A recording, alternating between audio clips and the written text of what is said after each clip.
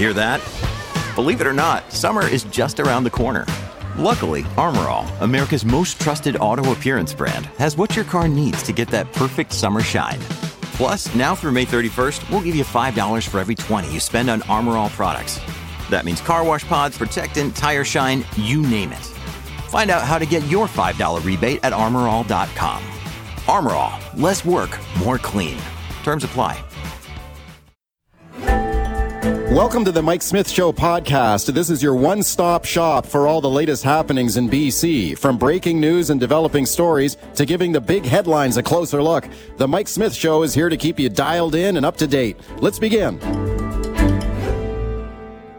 We start with the housing crunch in Canada, especially painful right here in BC, and especially for young people. Now, we've been talking a lot about this on the show this week.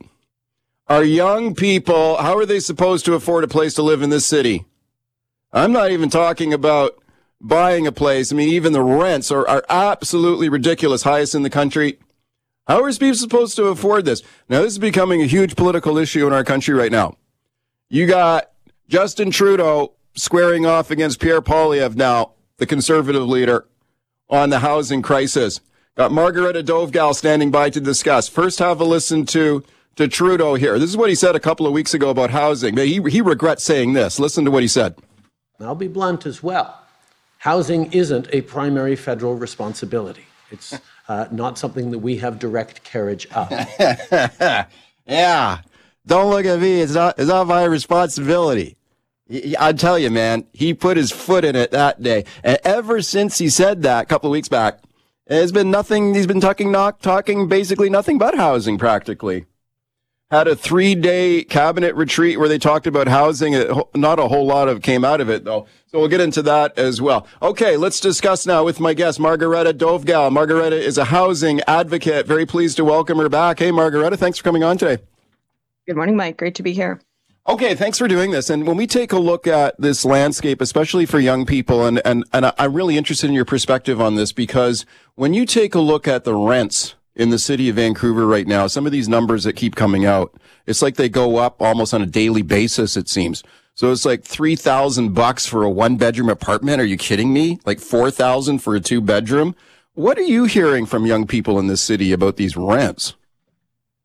Well, I'm glad it's becoming a major political issue in the lead into a federal election, whenever that happens. It's reaching a total fever pitch. It's long overdue. People, my generation, new Canadians as well, have been struggling with this for a decade now, but it's gotten to a completely untenable point. I have friends leaving BC and Vancouver for places like Calgary, Edmonton. They're moving to Atlantic Canada. Losing, my close contacts and friends really sucks. We're losing that talent and that skill. And then we have lots of people, who've just come to Canada, who've been promised this amazing place to live, who are warning immigrants from their countries on TikTok, don't come here. This is really a challenging place to be. If you make the decision to immigrate to Canada, sure, your income's going to be higher, but you're going to be paying out the wazoo and, just barely getting by. And it's hitting everyone across the income spectrum, and renters in particular who, don't have a place to permanently call their own in a lot of places are getting hit really, really hard right now. Yeah, that's really interesting to hear, especially when you hear about people who are deciding to make that kind of ultimate move, right? Just pack up and go somewhere else, because, especially if you've grown up in British Columbia or Metro Vancouver, you love the place, right? Why would you want to leave? Like, when you talk to friends of yours, young people who say they're leaving, where are they going and why are they leaving? Well, they're leaving because you don't have the ability to save when every cent you have is going to rent or mortgage. Let's say your monthly income is $4,500 a month. Let's say you have a partner who's making around the same, and you're shelling out $2,500 a month of your hard-earned income, or more. In some cases, if you need a little bit more space or you have kids, 50% or more of your paycheck is headed there. You're under constant stress. You're sinking every spare cent you have. And I don't even think it's extreme to say it's like a work camp situation for Canadians Canadians under 40 who rent. Or if you have a mortgage, particularly if your mortgage is up and you're now being hit by a much harder rate than you were in the past, it just makes it completely untenable. So folks are looking for places that, have that high quality of life. There's job opportunities. Atlantic Canada has become a priority for a lot of people. A lot of Ontarians are coming to Alberta. A lot of British Columbians are headed there as well. And that's a real loss to us here in BC because we just, after years and years of talking about this, haven't actually fixed the problem. Okay, let's have a listen to the Prime Minister here talking this week about the housing challenge here. And, he has really changed his tune since he put his foot in it there earlier when he said housing is not a federal government responsibility. He's talking a very, very different message here now. So here he is. They had a 3-day cabinet retreat and housing was the primary topic. Here he is talking about the way forward here. Here's Trudeau. There's lots of different factors that go into this housing crisis, but it's something that has been brewing and developing over the past number of decades. And the way to solve it will be, yes, to look at all the different factors that contribute in different ways and make sure that all ideas are on the table. Okay. So he says this has been brewing for decades here. I guess maybe trying to say that it's not his fault because his opponents, especially Poilievre, are going to try and pin it right on him here. But he says, look, this has been going on for decades. The thing is, Margaretta, for your thoughts, he's talking a lot about housing recently, but he came out of that 3-day cabinet retreat and there were no deliverables there that I heard about. There were no firm commitments or programs or new housing. What do you think about where the federal government's leading on this now? They have a responsibility to lead. They had a responsibility 5 years ago to be leading on this, and it's a joint thing. Municipalities have a big part to play in things like rezoning and development permits. In Vancouver, to get a new development built, it's a 5 to 9 year. 5 years is a very optimistic timeline. So you're planning a decade out. But the real problem that we have is it's functionally illegal to build more. And that's been true, for a number of decades. Municipalities have been really restrictive on this. But the private sector wants to build. There's huge demand right now. And the main constraint is just getting those projects into the pipeline for approval and construction. You want to be in a place where getting enough labor and materials to build a new purpose-built rental building, for example, is the constraint. You don't want to be in a position where different levels of government have passed the buck, passed the potato along, said, hey, not my problem, your problem, not my problem, your problem. You actually want to be in a place where you're permitting that to happen. And that's the main factor, I think. There's a few others as well, but that's where the solution needs to come from, in my opinion. Okay, this is going to be a super major political issue here going forward, especially as you get closer to an election, as you mentioned. Let's listen to the other guy here. So this is Pierre Poilievre, leader of the Federal Conservative Party, speaking this weekend. And you know what? You take a look at the polls, the way this is working out. Poilievre, I think, is kind of eating Trudeau's lunch on this housing file right now. He's just really scoring big points against him. Here's Poilievre here on rising mortgage payments. Let's listen. The average mortgage payment has gone from $1,400 the day that Trudeau promised he would make housing affordable to $3,500. That's 2.5 times higher.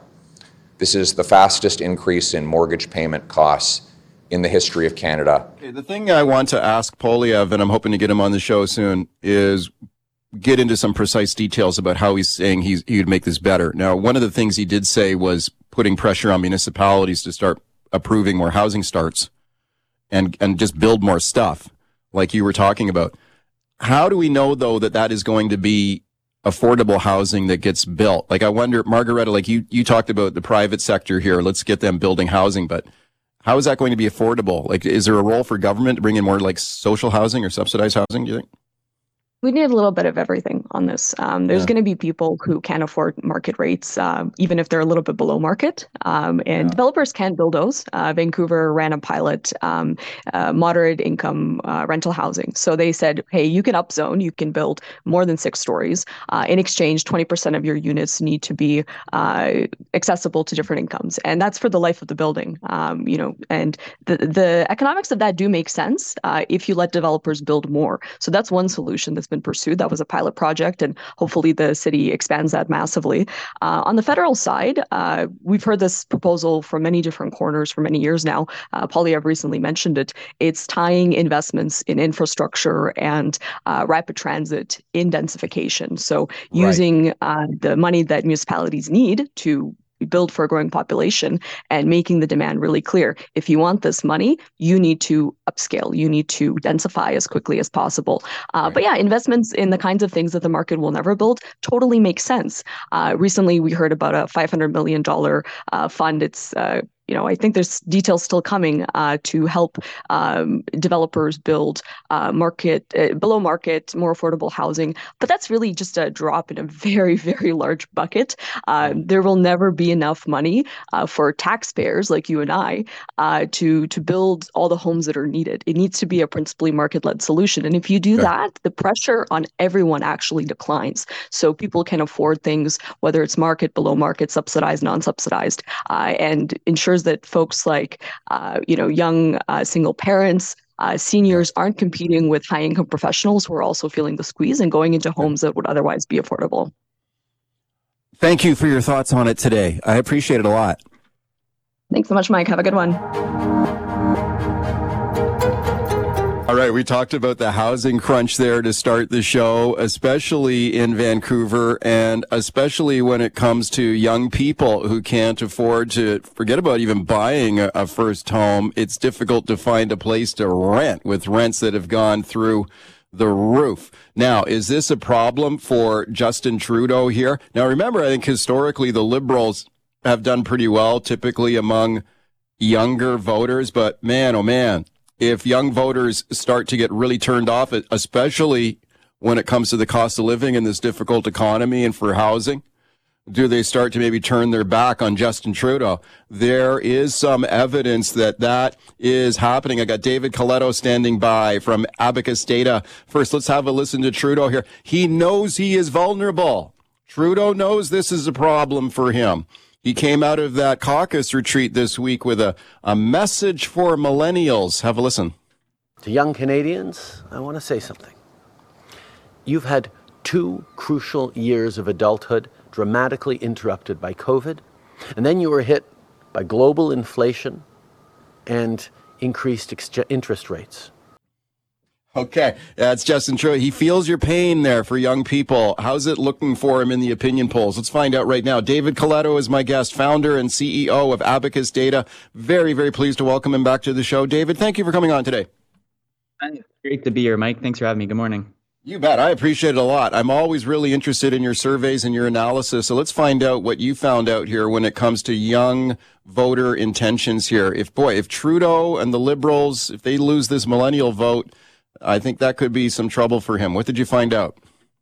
So this was a survey we had done at the end of July to early August. We'd done 2 surveys and merged them together. So we got a really large sample size, and it allowed us to, with confidence, look at the difference across generations. And if you look at, as you said, at the 2 youngest generations, Gen Z or Z, which are those born between 1997 and 2005, eligible to vote, and millennials, I'm a millennial, old millennial, 1980 to 1996, the Liberals are trailing the Conservatives among most groups. But I think the biggest finding is that among millennials, they're 11 points behind the Conservatives. And just as you said, keep in mind that research that we had done for the last decade has shown, the Liberals really have relied on, particularly millennials. It's one of the largest voter groups in the electorate. Really relied on them to not just win, I think, their majority in 2015, but I think they saved their skin in the last 2 federal elections in which they pulled off those minorities. And so the fact that they are like the gap between millennials, between the Conservatives and Liberals, is wider than it is among baby boomers, right? And that is like a reversal of what we had seen previously. And it's no surprise that the Prime Minister is speaking directly to them because he needs them, and the Liberals, I think, can't win without them. Yeah, boy, that's some astonishing numbers there. I'm just looking at your findings here right now. And like you said, among boomer voters, so these are older voters, okay, who would, you'd think that they would be trending more conservative. Yeah, the Conservatives leading there by 5 points over the Liberals among boomers. Millennials, 11-point lead? for Poilievre here among millennial voters? Wow, that is a big gap. Like, how does that stack up historically? What are the trend lines here? Like that gap is widening, I imagine. Oh, it much, the Liberals won millennials in the last federal election, right? They lost boomers. So, and a big part of the story is not just that, it's not, Conservatives are doing better among that cohort, but it's also because the NDP is taking such a big chunk. The NDP is taking a quarter of the vote, whereas they're only getting about 14% among boomers. So, that progressive center left is splitting, in part because a lot of them, I think, are just disillusioned with the Liberals. They're feeling the anxiety of, as you mentioned, high rent, high interest rates, inflation. And I think at this stage, all voters across the country are getting fatigued with the Liberals and Mr. Trudeau. But I think, from day one, the Prime Minister signaled to millennials that he was going to be in their corner, right? He appointed himself Minister of Youth. I don't know if you remember. It was the first time there was a federal Minister of Youth. Soon after he was elected in 2015, he appointed himself into that role because he wanted to signal how important that segment was. Well, a few years later, he no longer was the minister, and it does kind of, I think, feel to them that, what have you done for me lately? And I think and that's why I think you're seeing this reversal, not really a reversal, but certainly a focus from the Prime Minister this week towards young Canadians. Yeah, for sure. Speaking of David Coletto from Abacus Data, is Justin Trudeau losing the youth vote here, especially millennial voters? And are they shifting to Pierre Poilievre and the Conservatives here? I think Poilievre has done a good job in reaching out to these voters. He's very skilled on social media, and some of the talking points that he's employed lately, especially when it comes to housing, I think are right in the wheelhouse for a lot of these young voters and what they're top of mind for them, David. Let me play a clip here for you from Poilievre, show you what I mean here. I think Poilievre here reaching these young people here. Let's listen. For young people and the working class, the housing market, after 8 years of Justin Trudeau, is a prison. It's a prison of walls for 350 square foot apartments that cost $2,000 a month, or parents' basements where young adults of 35 years old live, never having a chance to start a family with their biological clocks running out. Yeah. I think he's really putting his finger on something there, and it may be working for him. David, your thoughts? Yeah, I think he's been laser focused on, two of the most important issues to this cohort, to millennials, housing, as you just heard, and the cost of living. And I think he still is, it's not locked in that he's going to be able to get their vote. He's going to have to offer some pretty compelling policies. But at some point, people will look at, the incumbents and say, you've had 8 years. You've had 8 years in which you've had many a budget in which you've said housing is a priority. And the problem has gotten worse, not better. And we've seen from other polling this week, from some of my colleagues, that, plurality, more Canadians blame the federal government for the housing crisis than any other level of government. And so I think this is all creating an opportunity for the Conservatives. They see this. They don't have to win millennials by a huge margin, but if they're doing better among that group and they hold on to their core voter group that voted for them the last two elections, that's a victory. And you can see that in the Conservative strategy for sure. Do millennial voters turn out on election day in big numbers, though? Like, don't younger people typically tune out more from politics and actually don't even bother voting? Younger Canadians generally are less likely to vote. One thing to keep in mind about millennials, though, he was conflating them with young people. I'm a millennial. I'm 42, Mike. Like, millennials aren't kids anymore, right? Most of them are in their 30s now.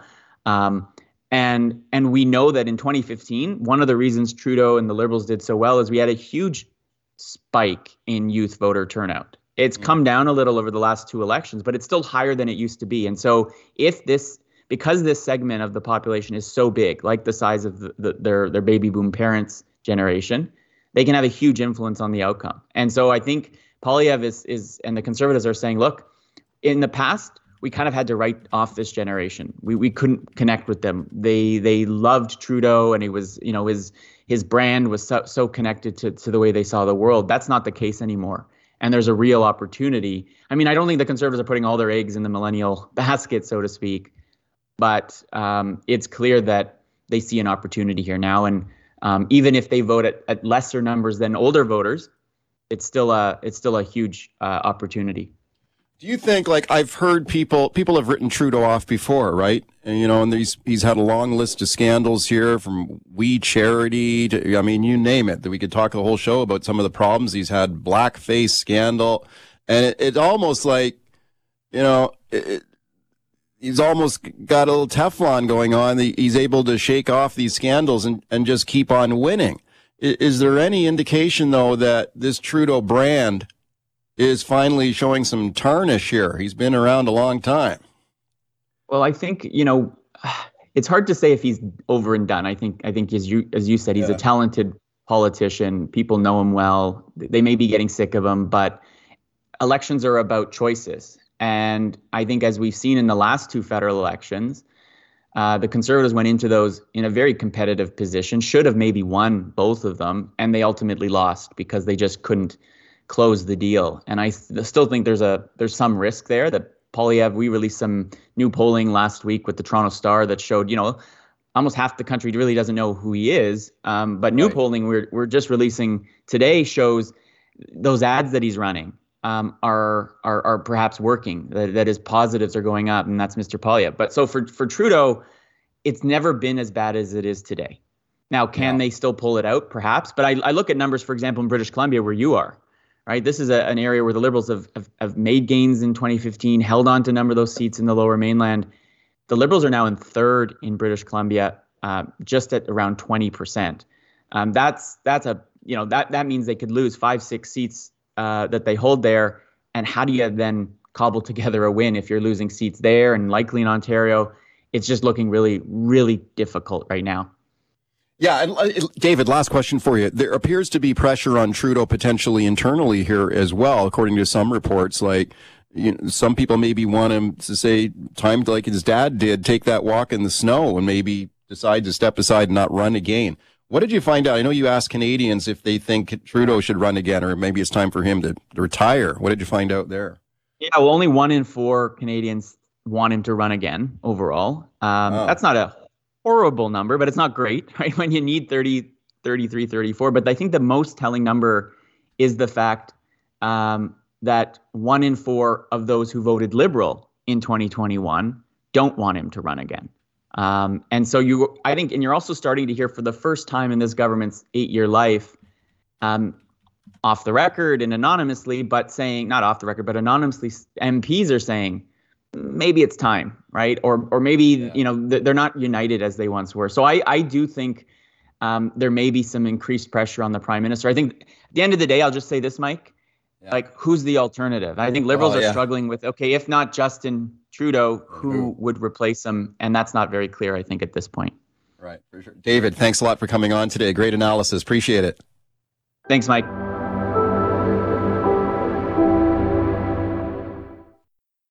This episode is brought to you by La Quinta by Wyndham. Your work can take you all over the place, like Texas. You've never been, but it's going to be great because you're staying at La Quinta by Wyndham. Their free Bright Side breakfast will give you energy for the day ahead. And after, you can unwind using their free high-speed Wi-Fi. Tonight, La Quinta. Tomorrow, you shine. Book your stay today at lq.com. At Evernorth Health Services, we believe costs shouldn't get in the way of life-changing care, and we're doing everything in our power to make it possible. Behavioral health solutions that also keep your projections at their best? It's possible. Pharmacy benefits that benefit your bottom line? It's possible. Complex specialty care that cares about your ROI? It's possible. Because we're already doing it. All while saving businesses billions. That's Wonder made possible. Learn more at evernorth.com/wonder. All right, let's talk about no-fault auto insurance in British Columbia now. This has been the law of the land for more than 2 years now. And remember how the government rolled this out. They said, look, this is going to save a lot of money. And I don't think you can deny that most people have seen their insurance premiums go down compared to what they were no fault. Now, how does this work? How do they save that money? Well, the government said, look, we're going to take the personal injury lawyers, take them out of the equation now. take them out of the mix. So if you are injured in a collision, in the vast majority of cases now, you cannot hire a lawyer and sue for damages for pain and suffering. That has all gone away. Now, instead, if you are injured, you receive what the government has called its enhanced care benefits, kind of an automatic schedule of benefits. I got Eric McGracken standing by to talk about it. We talked about this on the show yesterday. You heard from the guy who was on his motorcycle. A truck driver made an illegal U-turn in front of him. He destroyed his leg. His leg got shattered in an accident. He's not happy with no fault. Let's go back to when the Premier rolled this out. So here's David Eby announcing no-fault auto insurance. These changes will introduce dramatically improved care and recovery benefits should someone become injured in an automobile crash, providing them with up to at least $7.5 million in care and recovery benefits for as long as they need it. This will eliminate the need for British Columbians to hire a lawyer to get the care they require to get back to living their lives as they did before their crash. Okay, $7.5 million in benefits. Nobody can complain about that. And he also said there very significantly for as long as you need it. Now, I've talked to some people who have been injured in collisions who say they did not get the benefits as long as they need the benefits. Okay, have a listen to Tim Schober here. I really feel for this guy. This guy is a cyclist, hit by a motor vehicle, really, really seriously injured, and he's not happy with no fault either. Have a listen. I went from being a very healthy, active person into being a quadriplegic. Does not provide adequate amount of money for my caregivers' pay. So the amount of care that I get has been reduced from what it should be to match what ICBC's cap is. All right, let's discuss now with my guest, Eric McGracken. Eric is a personal injury civil litigation lawyer, the McIsaac Group. I'm very pleased to welcome him back. Eric, thank you for coming on today. Hey, Mike, thanks for having me on. Yeah, you bet. I appreciate it. So let's talk about no-fault auto insurance here and how it's working out so far. And I know you talk to people who are frustrated with the system. What are the sort of the typical complaints and the most common complaints that you hear? I talk to people like Tim every single day. Every day, my office fields calls from people involved in car crashes, so pedestrians that are run over, cyclists, mothers, children, people who lost a loved one, right? My mom died or my dad died, they were run over. Eric, can you help me? That's the conversation. And I break the news to every one of these people the same way, which is no, I can't, because the government gave legal immunity to the bad drivers. So if you run a red light, if you're texting and driving, even if you're drinking and driving, and you run somebody over and you maim them or you kill them, those people have legal immunity from their actions. They can't be sued. You can't take them to court. The victim's rights were stripped away so those bad drivers could avoid responsibility. And the only exception to this, Mike, because this sounds dramatic what I'm saying, but it's true. The only exception to this is if that bad driver is criminally convicted for their actions. And that happens maybe, and I'm being generous, maybe 1 in 100 crashes. It's probably 1 in 10,000. But the police don't have to show up to crash scenes anymore. That's another law that this government passed. And the police, if they do show up and they charge people, it's almost always a provincial offense. The criminal code is rarely involved. And if the criminal code is involved, there's almost always a plea bargain to something under a provincial offense. So you almost have nobody being criminally convicted. And unless they are, they have complete civil immunity from lawsuits. And so I break this news to people every day, and it's, I almost feel like the bad guy telling people this is how it works, but it is how it works. And it's, it's awful, awful news. And there's 100 people out there like Tim, badly injured, and they're not getting adequate care. David Eby could talk about $7.5 million. It's a big number. It sounds impressive, but I would ask if you've ever talked to a single person, Mike, that's been catastrophically injured who says no fault is good. No, I have to admit I have not. And Tim Schober, the fellow's voice that we just heard there, he was a cyclist. He was hit and he ended up as a quadriplegic, and as you heard him describe there. Absolutely tragic case. And you heard him describe there that he feels that the compensation he has received is not adequate even for his caregivers. So that's the thing that went through my mind when I heard that case. Because can you imagine being so catastrophically injured as a quadriplegic after being hit on your bike, and you don't get the care that you need? Like when EB talked about 7.5 million being available, you'd think this is a guy who would qualify for this kind of dough if he's a quadriplegic. Why would he not get like a massive amount of money? But your thoughts? Well, that's exactly it. So in theory, you've got this massive amount of money, but in practice, you're dealing with an adjuster who's giving you a schedule of benefits, and they're all artificially capped, right? So, hey, I need physiotherapy. Well, and I don't have the number in front of me, Mike, but let's call it $100. They say, well, we'll pay $100 per visit for physiotherapy. And you say, well, my physiotherapist charges $140. Well, too bad. Pay that extra $40 yourself, or go find somebody who's willing to accept the ICBC rates. And you say, well, I was a pedestrian. I was run over. This is not my fault.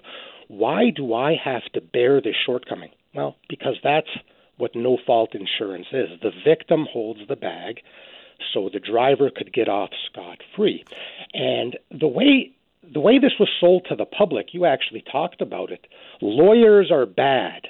Yeah. So we're going to give you this wonderful new system with no lawyers. Isn't that great? Right. Now, that's popular. We're going to save you money.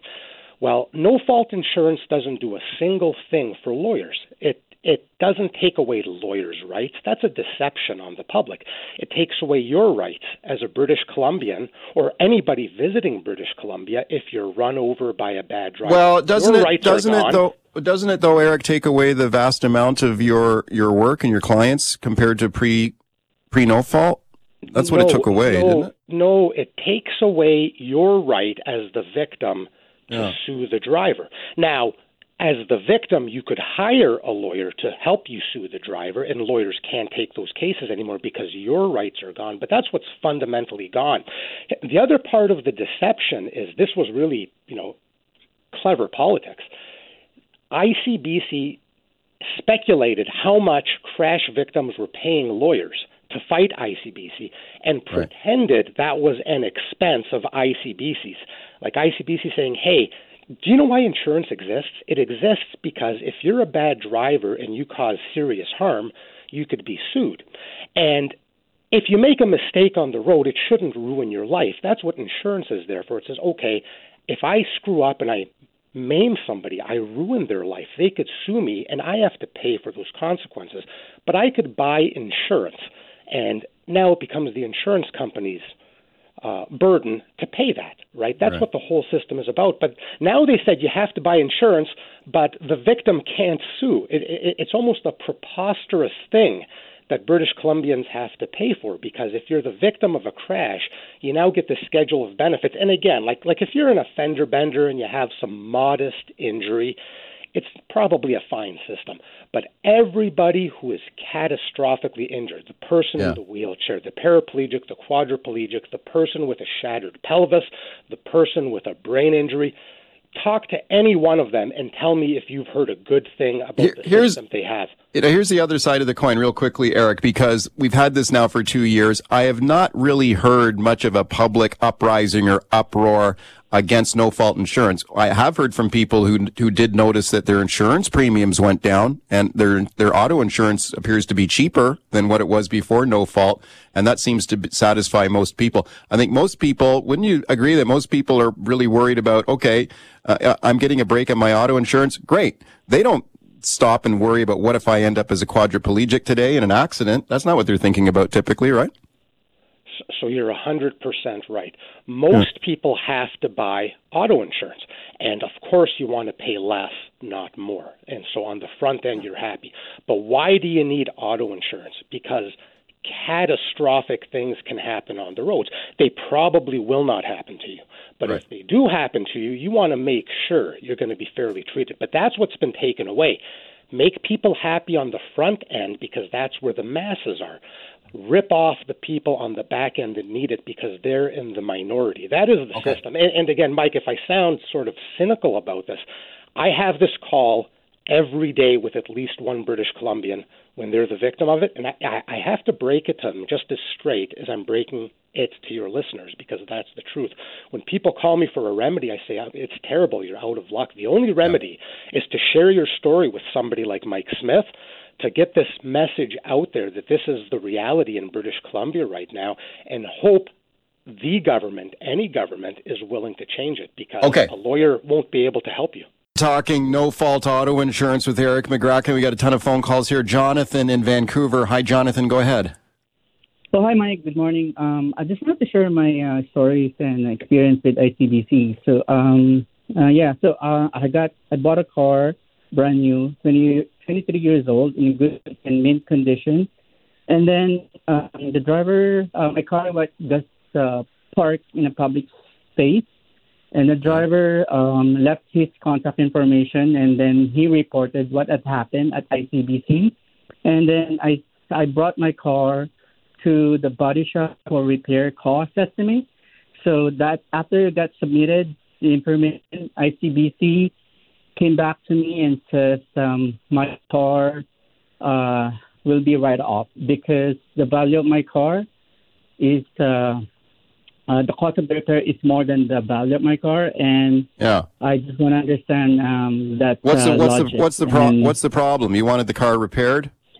Yes, please. Yeah, because the car itself had a sentimental value, and the car itself for 23 years old is under 200,000 kilometers. There was no internal damage. This is the main thing here. Thank you for the call. Eric, I've heard these stories before. ICBC says your car's a write-off. Sorry, they're not going to repair it. What do you think of that?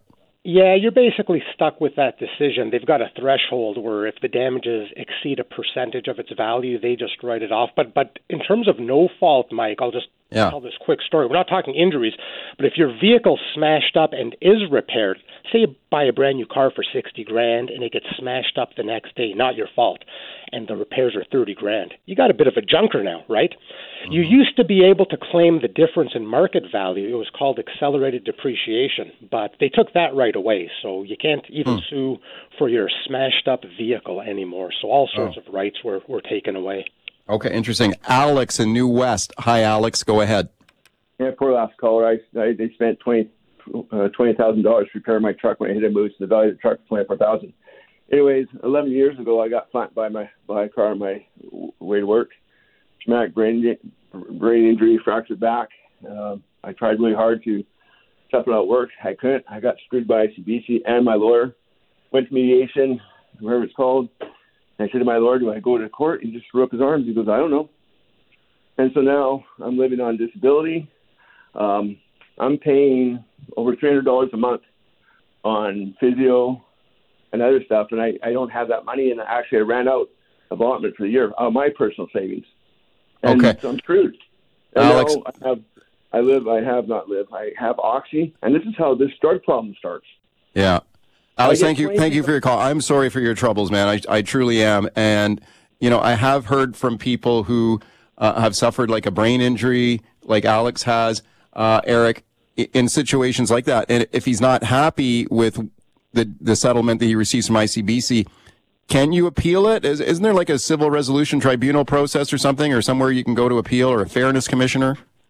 Yeah, well, fairness commissioners, that's basically a phone call or an email. They don't have any power to do much of anything. If ICBC is ripping you off right now, if you're not getting what you're entitled to, they created this online court called the Civil Resolution Tribunal. So hey, I need more physiotherapy, but the adjuster says no. You could duke that out at the Civil Resolution Tribunal. But that's how you adjudicate the current system of rights. And what we talked about, of course, for the last 20 minutes is how all the old rights were stripped away. So the Civil Resolution Tribunal can't treat you the way you were treated under the old system. They could just give you the schedule of benefits that exist right now. Okay, we have more calls coming in, and I'd love to keep talking about this. Maybe we can have you back, Eric. Thank you for coming on today. I appreciate it a lot. Yeah, no, Mike, anytime. It's a pleasure. Families have a lot going on. Let Ollie help manage the mental load with new cognitive help supplements for everyone 4 and up, like delicious Lolly Focus Pops or Lolly Mellow Pops for kids. And for parents, try 3 new Brainy Chews to help you focus, chill out, or get energized. Find these cognitive health buddies for the whole fam at ollie.com. That's OLLY.com. These statements have not been evaluated by the Food and Drug Administration. This product is not intended to diagnose, treat, cure, or prevent any disease.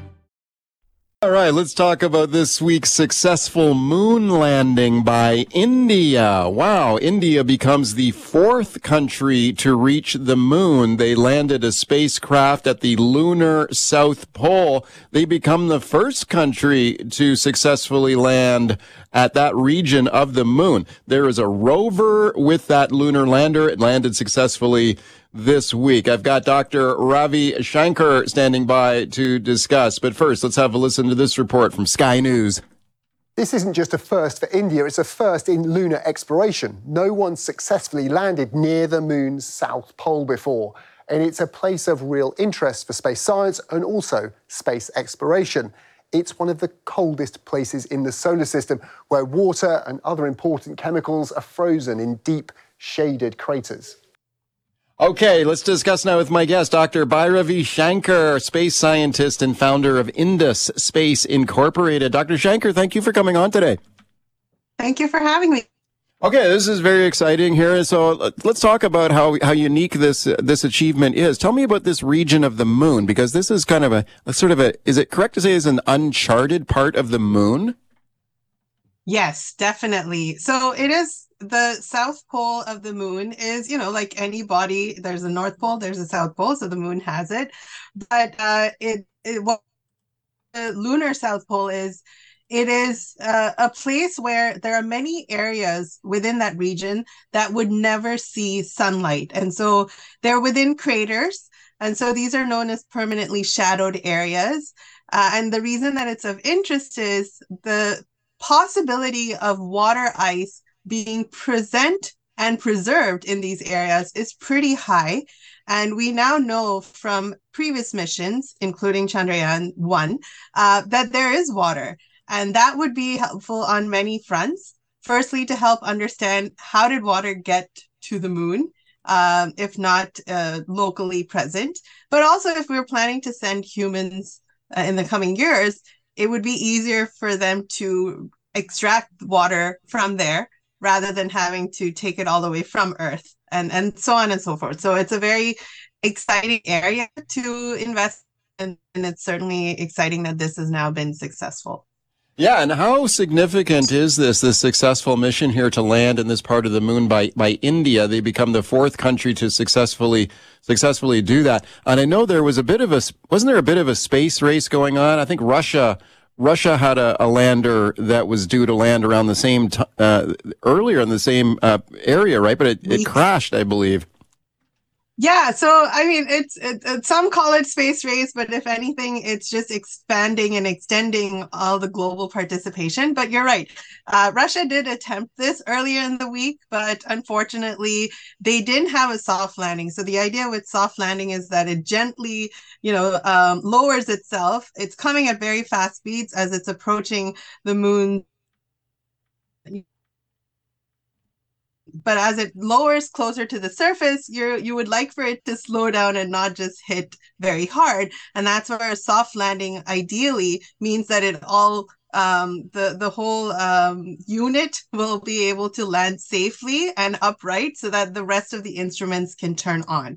So in the case of Russia, that didn't happen. It crash landed. But with the case of India, they were able to successfully lower themselves and land safely into a very flat area of the polar region.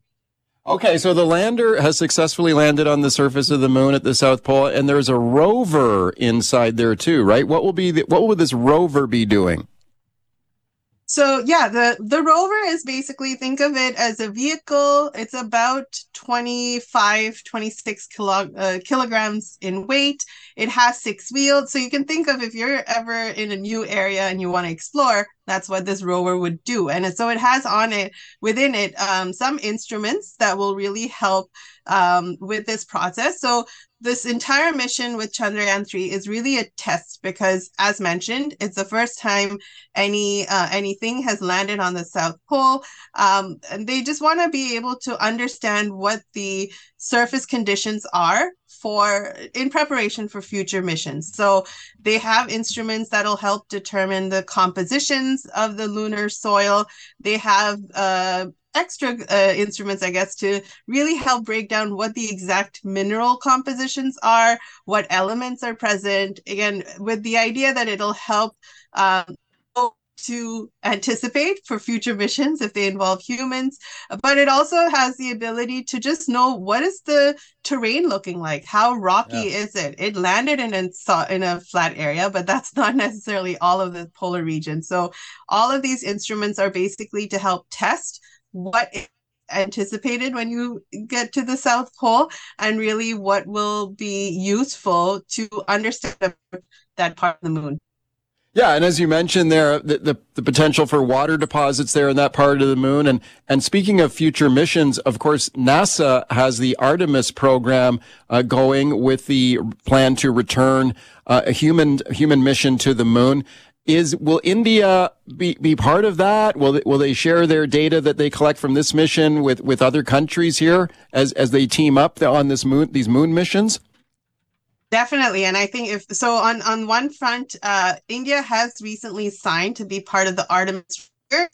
There is the Artemis mission, but really we've also reached a point where there are about 28 or 29 different countries across the globe who have all signed and committed to being able to safely explore moon and the rest of our solar system. So it's an exciting time that, yes, it's not just a very few countries leading this. It's actually more of a global initiative.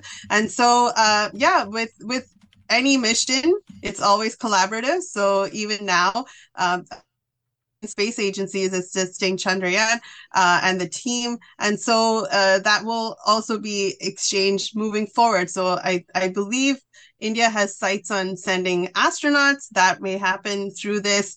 And so, moving forward, it's just more participation. And I should mention that Canada is also part of Artemis, the records, the mission. So it's really an exciting time for everyone. What was the reaction in India to the successful moon landing this week? I mean, are most people in the public supportive of this effort? I was reading about the budget here, $75 million. It sounds like a fairly cost-effective program. I know NASA can spend a lot more money on some of these missions. What do people in India think about spending $75 million to send a lander to the moon? Is this popular in India? Oh, I think that's an understatement. I believe when the live stream was happening, there were 8 million viewers. Many of them, it was early morning for us, but everyone in the country is super ecstatic. I mean, it's also credit to ISRO, who has been a space participant for many decades, but this is really helping put them on a much more international limelight and indicate that, anyone is able to meet these achievements. So the country, and I know I've been getting a lot of messages as well, we're all very excited to see this. Okay, it's very interesting to speak to you about it today. We're going to continue to follow it going forward. Thanks for coming on. Thank you for having me. Thanks for listening to the Mike Smith Show podcast. Can't wait for the latest episode to drop? Tune into the show live from 9 to noon on 980 CKNW. Want to reach out to me personally with a question or comment? Send me an email, mike@cknw.com. Thanks again for listening.